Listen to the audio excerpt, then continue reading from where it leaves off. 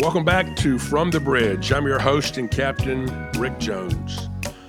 On today's show, we're going to continue our discussion on architecture as a means to better engage with fans and create additional revenue streams.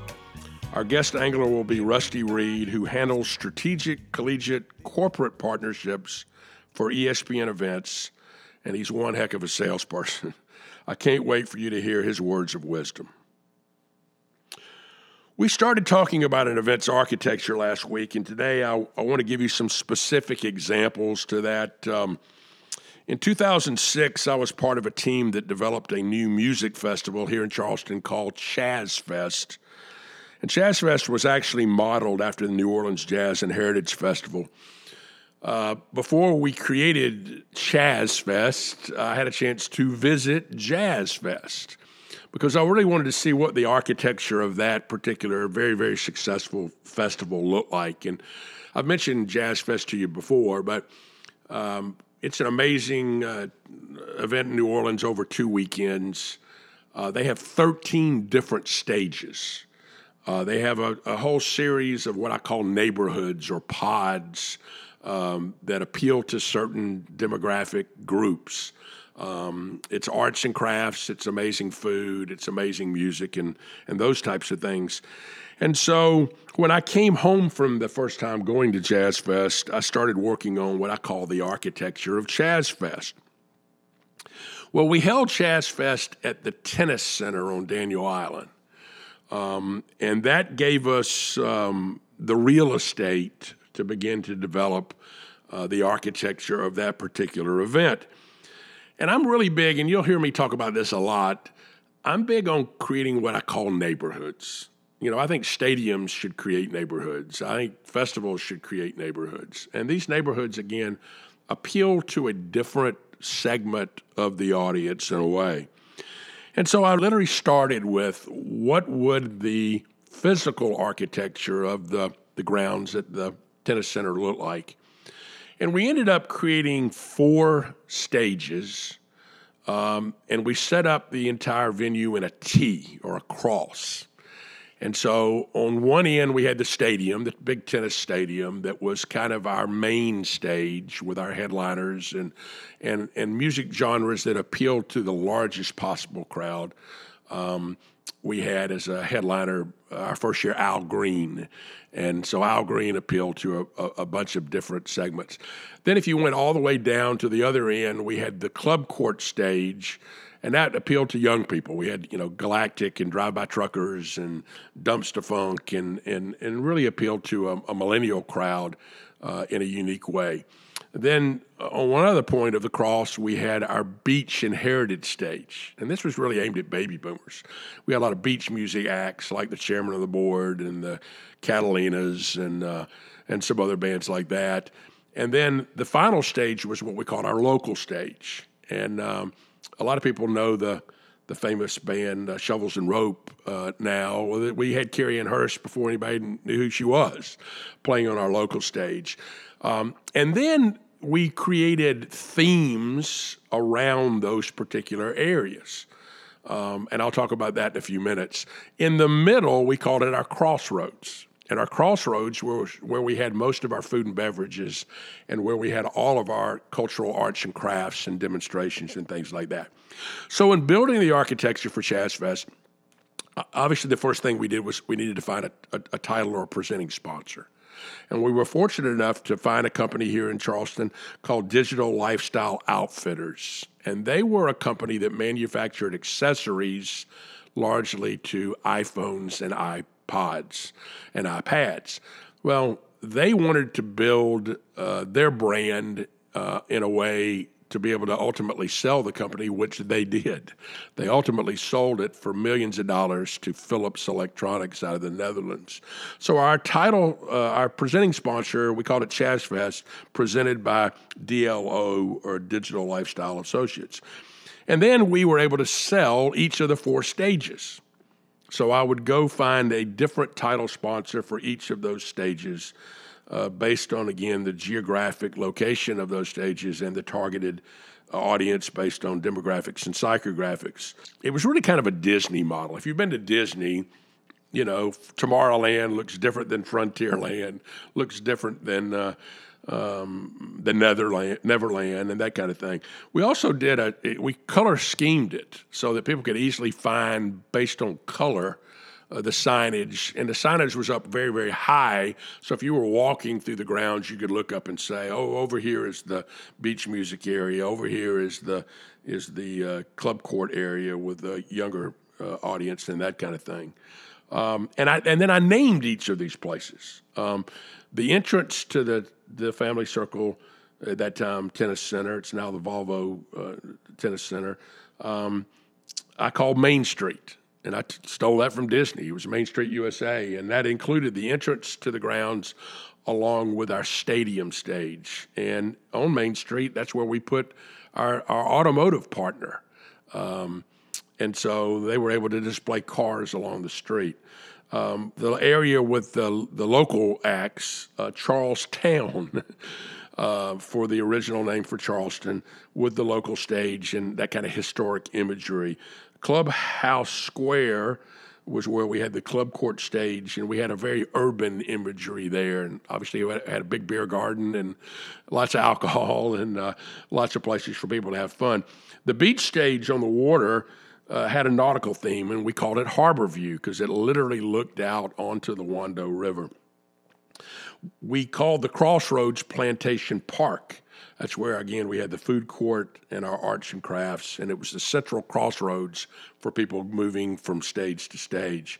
And finally, we created a children's play area that we call Pirates Playground. And it was an area that we had a pirate ship and bouncy castles and lots of those types of things in order to be able to do that. And so through these, we were able to sell different sponsors based on those different things. And in each of these themed areas, we had things like a food court or a sports bar or a picnic ground. We had a kid stage. We had a culinary stage. I had hired a great woman, Jessica Harris from New Orleans, who came and brought celebrity chefs that were cooking up interesting dishes and doing demonstrations from the culinary stage. We had a green pavilion talking about recycling. We had recycling bins that were sponsored. We had our own music store. If you heard an artist, you could go buy their CD that day. And so everything was kind of themed along those lines. And then we created a lot of special events, again, a shrimp and grits cook-off. We had a signature drink contest. We had a drum circle. We had a place that the musicians signed autographs. We had a place that the charities that benefited from Jazz Fest had a chance to display their stories to the people. We did a middle school program, a music tutorial program, and we brought middle school students to the grounds on Friday. And so all that was part of our architecture. And then we had a VIP sponsor pavilion. We had a separate thing called a Chaz Club that we modeled after the Big Chief program at Jazz Fest, where you were guaranteed front row seats at every stage by paying a higher ticket price. We had individual sponsors create their own hospitality pavilions, and then we had a non-sponsored private hospitality area you could buy into as you came in. We also created other saleable elements like our website, our official program, the official poster. We had an announcement party. We had shuttle buses. We had parking lots, ticket backs, and a concierge desk. All of those led to the architecture of Jazz Fest. It allowed us to sell multiple sponsorships, and all of them provided real value for our fans. The next examples I want to talk about are some work I've done recently for both the University of Louisiana in Lafayette, Louisiana, and Florida International University in Miami. Both are very similar in that they have very unique cultural assets that we believed could be leveraged in a more meaningful way. And we took those cultural nuances and we applied them to their football stadiums. At UL, they probably have the most unique culture in America. The Acadiana Cajun culture is an outlier. It's unlike anything I've ever seen. if you know the geographic region of Acadiana, Lafayette is kind of the crossroads. There are a lot of little small towns like New Iberia or Bow Bridge or Welsh that feed into this major economic hub called Lafayette.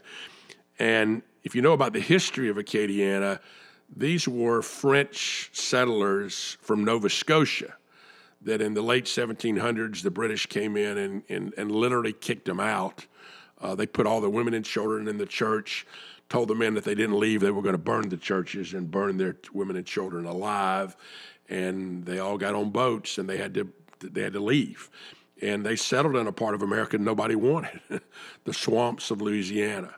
And they're very unique people with a very, very unique culture. The school there, the University of Louisiana, their nickname is the Ragin' Cajuns.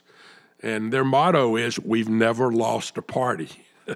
And they have a unique tailgating experience there. They are wonderful to visiting teams, fans that show up. Hey, they want to win and they want to beat you, but they want to offer you a cold beer and a bowl of gumbo. And they're very, very accommodating. It's the land of Zydeco music and po' boys and Boudin and swamps and good times. And so we built experiences in their stadium to reflect that. We built a place called the Pepper Pot, which is a kind of a sports bar. We built kids' zones that were reflecting the Cajun culture. There are 22 parishes in Acadiana, and we promoted each of the 22 on different areas of the stadium. Florida International is also unique in that it is largely a Hispanic school. Now, when we think of Hispanic, we think that's one size fits all. Not quite that way. They have over 27 different Hispanic nationalities that attend Florida International. And so, Venezuelans are different than Brazilians, are different than San Salvadorians, are different than Nicaraguans, certainly different than Cubans and Mexicans. It's a school that's largely a commuter school. It's actually the fourth largest school in America with 54,000 students, but 92% of them are commuters. So very few students actually live on campus. Many of their students take classes online. They're 88% Hispanic. They're another 11% African American. Many are first generation to go to college. And so it is, a very unique culture. Now, when you think of Miami, you usually think of the University of Miami, the U. But, that's a private school. And it's a private school of a lot of folks from the North and from other cultures. The truth is, FIU really is Miami-Dade County school because the vast majority of the students there come from Dade County. And so we felt like in their stadium, we could tell authentically Miami's historical story. And if you go to the FIU campus, where it sits was originally part of the Everglades and was some of the first land that was taken from the Everglades and built up. And it's also the site of the very first airport in Miami. The Tamiami Airport was the first airstrip in Miami back in the 1920s, 30s, and 40s. And it's also located on Caliocho on 8th Street, which is at that point called the Tamiami Trail that leads from the East Coast to the West Coast. And so we built these entertainment pods in the stadium based on what audience those particular places in the stadium were going to serve. We found that 72% of all their fans came in on the north side of the stadium, even though that was the visitor side of the stadium. But since 72% of your fans come through that, that's where we started our renovation, and we built the Glades. And so it's themed of the Everglades, and it's like being in the Everglades, and there's food from the Everglades and art from the Everglades. And more importantly, we sold a sponsorship to the Mississauga Indian tribe that actually lives in the Everglades for them to come and share their culture on each game day.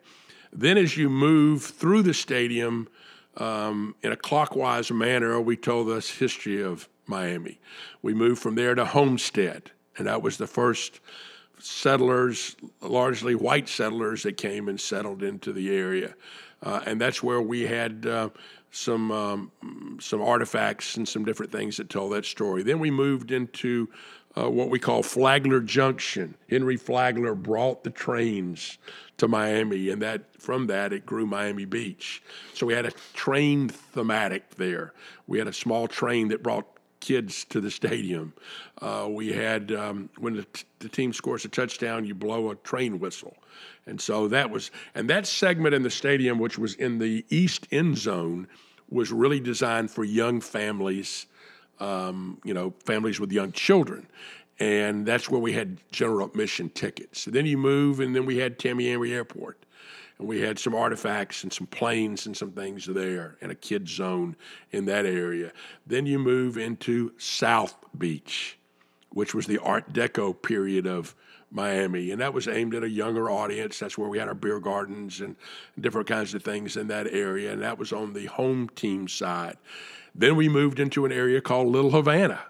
The Cuban culture came to Miami when Castro came into power in the late 1950s and really changed the whole dynamics of Miami. And in that zone, we have Cuban coffee, and we have rice and beans, and we serve Cuban food.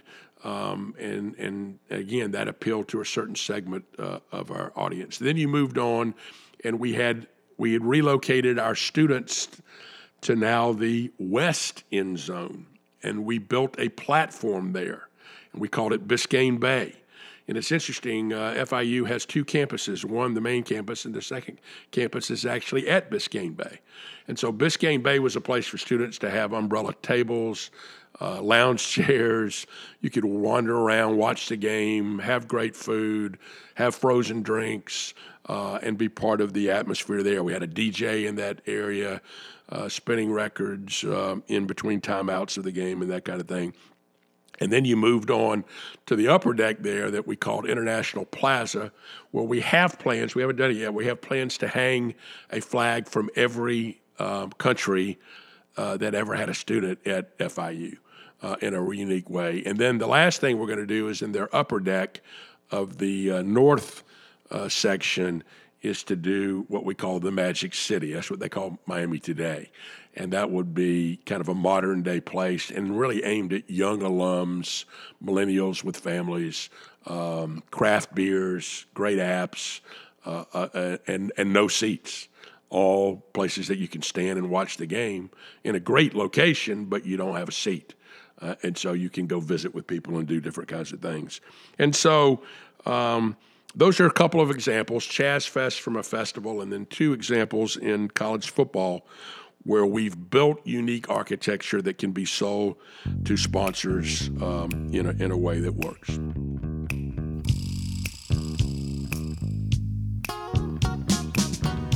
Now it's time for the Tuesday tip. This one actually comes from my first book, Analog Advice in a Digital World, A Baby Boomer's Words of Wisdom for the Millennial Generation.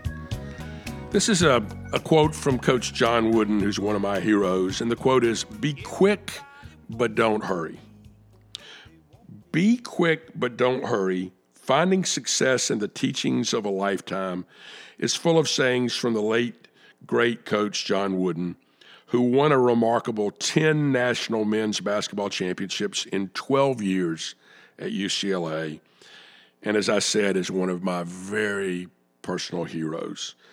Be quick but don't hurry is one of Wooden's most memorable sayings, but I think most people interpret it incorrectly. They dwell on the second part, the don't hurry part. I think Wooden said it in this order for a reason. Speed wins the day. Play quickly. The faster you try things, especially new things, the faster you can correct, adjust, change, and try again. Today's marketplace demands speeds as never before. If you think it, you better believe someone is either already doing it or starting to do it. You simply cannot afford to wait. So you got a great idea? Then let's get to work. Move now, faster.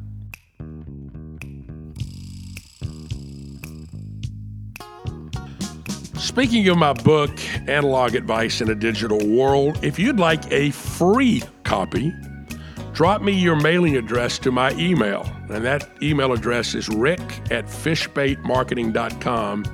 And if you'll send me a note and your mailing address, I'll send you a free copy of the book.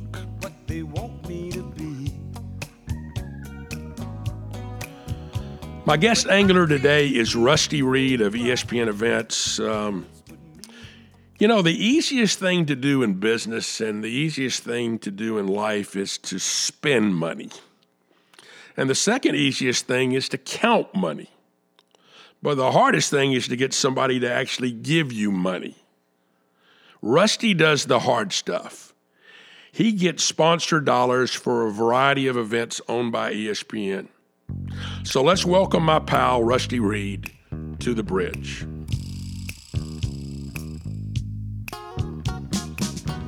Hey, Rusty, how's your day? I know it's been a very, very blessed week with your son Eli's surgery, and you've now got him home. Tell our listeners a little bit about what went on last week. Yeah, good morning, Rick, and thanks for having me. Eli, our 12-year-old, had his second open heart surgery last Tuesday to put in a pulmonary valve. And amazingly, through obviously lots of prayer warriors, what we're calling hashtag Eli's Army, he was actually able to come home on Saturday, only barely 4 days removed from open heart. So we're feeling pretty blessed right now. I mean, he's ready to run around and play, and we're having to slow him down. And if you saw him today, you wouldn't know that he'd even been in the hospital.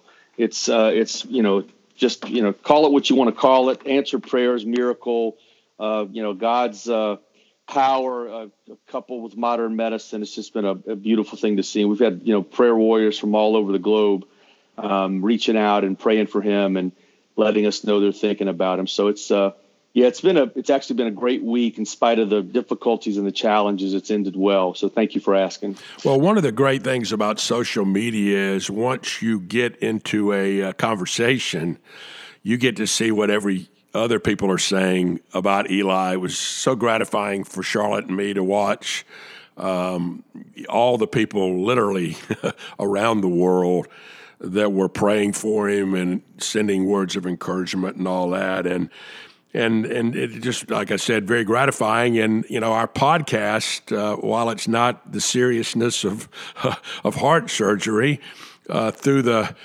this phenomenon known as social media, we're able to reach out to people all over the world and spend a little time talking about corporate sponsorship. So thanks for being with me today. Tell me about ESPN Events and exactly what you do for them. Yeah, right. So ESPN Events is a wholly owned subsidiary of ESPN. We own and operate 35 live collegiate events, including 15, soon to be 17 bowl games. We're launching a bowl game in Boston next year at Fenway and a bowl game in Myrtle Beach. And so we also own a dozen college basketball events and both the college football and college basketball live award shows. We also just launched the inaugural Collegiate Esports Championship, first of its kind. And also an elite college softball event in St. Pete, Clearwater. So all of that represents about 400 plus live programming hours for ESPN's platforms, both linear and digital. And so to answer your question about what I do, I manage and sell all of the sponsorship assets for those aforementioned events. But I've sort of specialized in the negotiation of bowl entitlements and sort of multi-platform, multi-event, multimedia deals. And I know that's a lot of multis, but that's really who we are. Everything, where you have some platforms out there that like to promote the power of what they do. You take an IMG or a Learfield, for example, that do a lot of things in the collegiate space. What separates us is we have live television. And, also manage and co-create all of the brand and marketing material for our group. So it's like they say, it beats working. I really don't feel like I'm at work most days because I really enjoy what I do. Well, you're a Mississippi boy who played college football at Ole Miss. How'd you actually get into sponsorship sales? Yeah, so, to your point, always been in sports, was a college quarterback there. And I did the Jerry Maguire sports agent gig for 4 years as vice president of pro players in New York. And I ran our Chicago office. I signed our firm's first lottery pick. I built a European basketball stable where we had MVPs in France and Spain, Greece, and Holland. So that was a blast. And I was young and single, traveling the world. It was great. I really enjoyed that. And also spent 10 years at Wilson Sporting Goods in the sales and marketing side in the golf division. So I've really, been fortunate for most of my career to have been able to be in sports. And I have been with ESPN now for right at 10 years. You and I often talk about the difference between hunters and farmers. What's the characteristic of a hunter? Well, listen, there are, as you can appreciate, lots of farmers out there who manage big blocks of business and do a great job, by the way. But I believe that hunters are really alpha males and alpha females who understand that you not only have to be creative, but you have to ask the right questions. And lastly, and maybe most importantly, you have to ask for the order. Also, you have to be comfortable with being told no on a regular basis. Sponsorship sales is a lot like baseball. It's a business of dealing with constant failure. You think about baseball, the greatest players that ever lived, they failed 70% of the time at the plate. And, to be able to manage that and deal with that failure. So lastly, on the hunter piece, you have to understand that in many cases, a no is simply a delayed yes. And I've had several bowl entitlements that started as firm no's and ended in a yes. Hunters don't need leads. They don't need customer databases. The best hunters can do it organically by being the consummate networker, by never meeting a stranger. They use their network and their wits to get to the right people. And being a hunter also means you have to have thick skin and can roll with the punches and never take a no personal. I had a chance to meet Zig Ziglar, who was the late Zig Ziglar, who was a very famous sales guru, and I had a chance to meet him and have lunch with him one time, and I asked him for the three characteristics of a successful salesman, and he smiled and he said, "Hungry fighter, hungry fighter, hungry fighter." And I thought that was a great way of saying you got to be hungry, but you got to fight. You can't let the no's beat you up. You've had a great, successful career. What do you think's been the key to your success? Well, I'm as we shared earlier, I'm a faith-based person. And in addition to all of those aforementioned traits of being a hunter, and again, being hungry, being a fighter, being a scrapper, I'm a big believer in God's sovereignty and that he opens doors that no man can close, and he closed doors that no man can open. And he has done that in my career on a relatively consistent basis. And as you know, you're a hunter. Sometimes the door is supposed to close, and sometimes in retrospect, you see why it closed. And so I've gotten to a point now where when a door closes, I'm like, all right, that just may not be where I need to be at this point in my career. That may not be a deal that would have been good for us. So I think it's again the traits of being a hunter, that diligence and that resiliency that you have to have, and then also the faith piece that helps you get through those dry spells. Which, by the way, there are a lot more dry spells than there are harvest. So. Well, we do a lot of work in the country music field, and it reminds me of that great line from Kenny Rogers' song, "The Gambler." You got to know when to hold them, and you got to know when to fold them. And sometimes I think you have to say this just doesn't work. And I think when you do fold them, then people realize you have listened to them. It may not be the right time, the right asset, and I think it allows them to invite you back from that standpoint. We've been talking today, this podcast today has been all about what we call event architecture, and you mentioned that you've been recently given the assignment of now building ESPN events as a brand. So let's talk a little bit about ESPN events as its own standalone brand and how sponsors can engage with ESPN events. Well, listen, ESPN events is a true multimedia platform that is anchored in ownership in the live collegiate space.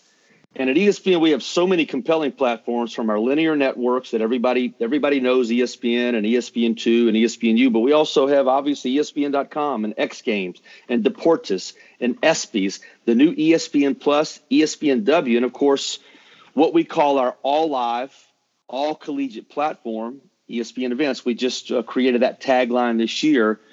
And that, coupled with all of the incredible sports rights that we possess, make it easy for you to get lost in the mix.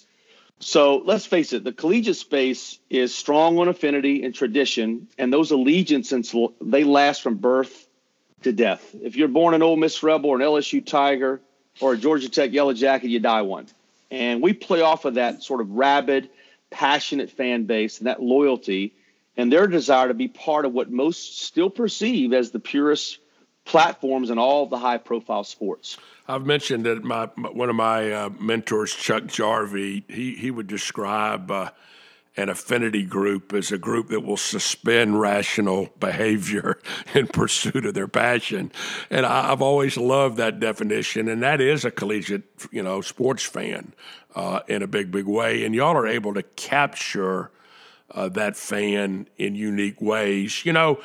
I see a real opportunity. I know we're doing some stuff together with our client Dollar General, but I see some opportunities for brands, maybe not to just have an ownership position in a bowl game or a college basketball tournament, but to spread, that across multiple events and activities with you guys. Do you see that as a growth opportunity? Absolutely. And it's really one of the approaches that I take in the marketplace, is not to be a one-off offering. And that is, with 165 million college football fans, and with bowl season being the busiest 2.5 weeks on our air, I see our portfolio of 17, 18 bowl games as an opportunity for a brand like Dollar General or any other brand that wants to not only touch the fans, but have a national, a national platform that's going to be covered by every news media outlet, every sports media outlet in the country. And quite frankly, most of our bowl games generate somewhere in the neighborhood of 200 to 400, 500, 600 million media impressions overall. So it is a very powerful platform that, quite frankly, I think our best years are in front of us. There was a famous bank robber named Willie Sutton back in the 1920s, and somebody asked him one time, said, "Willie, why do you rob banks?" And he said, well, because that's where the money is, which I always love that line. If you look at your basketball tournaments leading into your bowl season, that's where the money is. That's holiday season. That's when people are getting ready for the holidays and buying and everything. So I think the timing of your assets is one of the most undervalued assets that's out there. Speak a little bit to that. Yeah, no question about it. So we opened college basketball season in November, the 1st of November, with our very, I would say, coveted and highly acclaimed State Farm Champions Classic, which, by the way, is the highest rated regular season college basketball event on our air every year. And it's Kansas, Kentucky, Duke, and Michigan State. It rotates between Madison Square Garden in New York City, United Center in Chicago, and Bankers Life Fieldhouse in Indianapolis. And it's an event that, quite frankly, sells out in 10 minutes.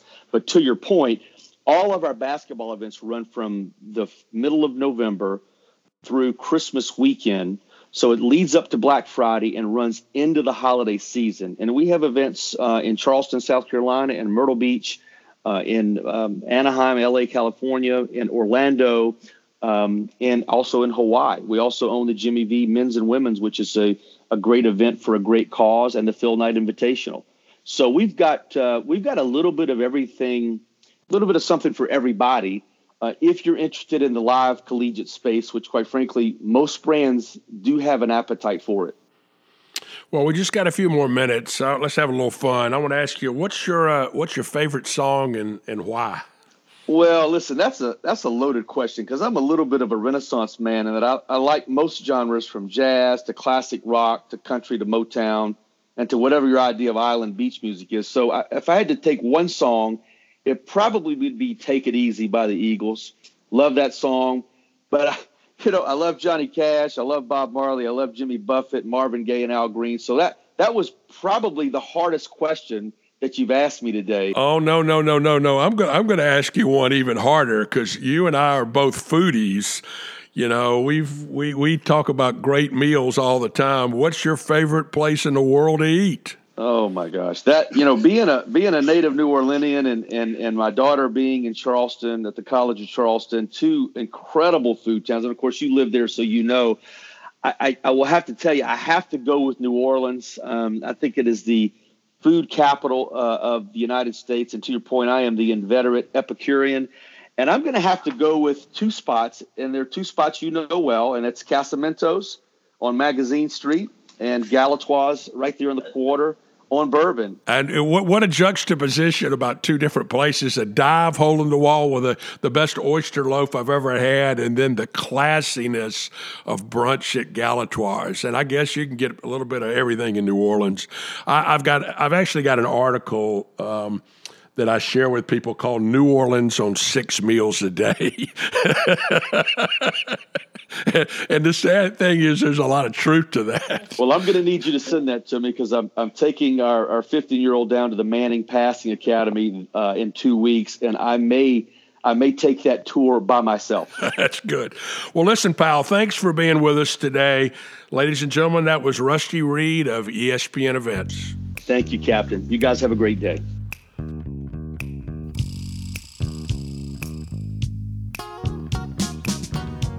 So where will we find a good place to eat today? On the Road with Rick. This week is the annual NACDA convention, and it's again in Orlando, Florida this year. Now, not far from Orlando is the small coastal town of Titusville, Florida. And there you'll find a true road food legend, the Dixie Crossroads Restaurant. They specialize in rock shrimp. And I've never seen another restaurant that actually specialized in rock shrimp. And I don't know if you've ever eaten rock shrimp, but they're shrimp, but they're like a miniature lobster. And so they're the unique flavor of the combination of lobster and shrimp. At the Dixie Crossroads, they own their own boats. And so they go out in the Gulf and they catch these tasty morsels. And the best way, I think, to eat them is to get them broiled with all the fixings, like corn fritters, which is a kind of a sweet version of a hush puppy. They got great baked potatoes, and they've got wonderful coleslaw. They have lots of other seafood, but hey, you came here for the rock shrimp. So that's our show for today. Let us hear from you. We'll see you next week from the bridge. This has been your captain, Rick Jones, from The Bridge. If you like what you hear, please share, subscribe, and leave a 5-star review on your favorite podcast directory.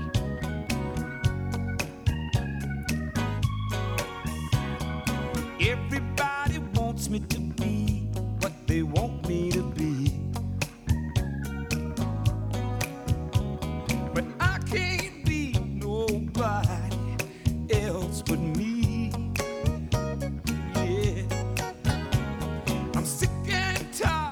Trying to please everyone else.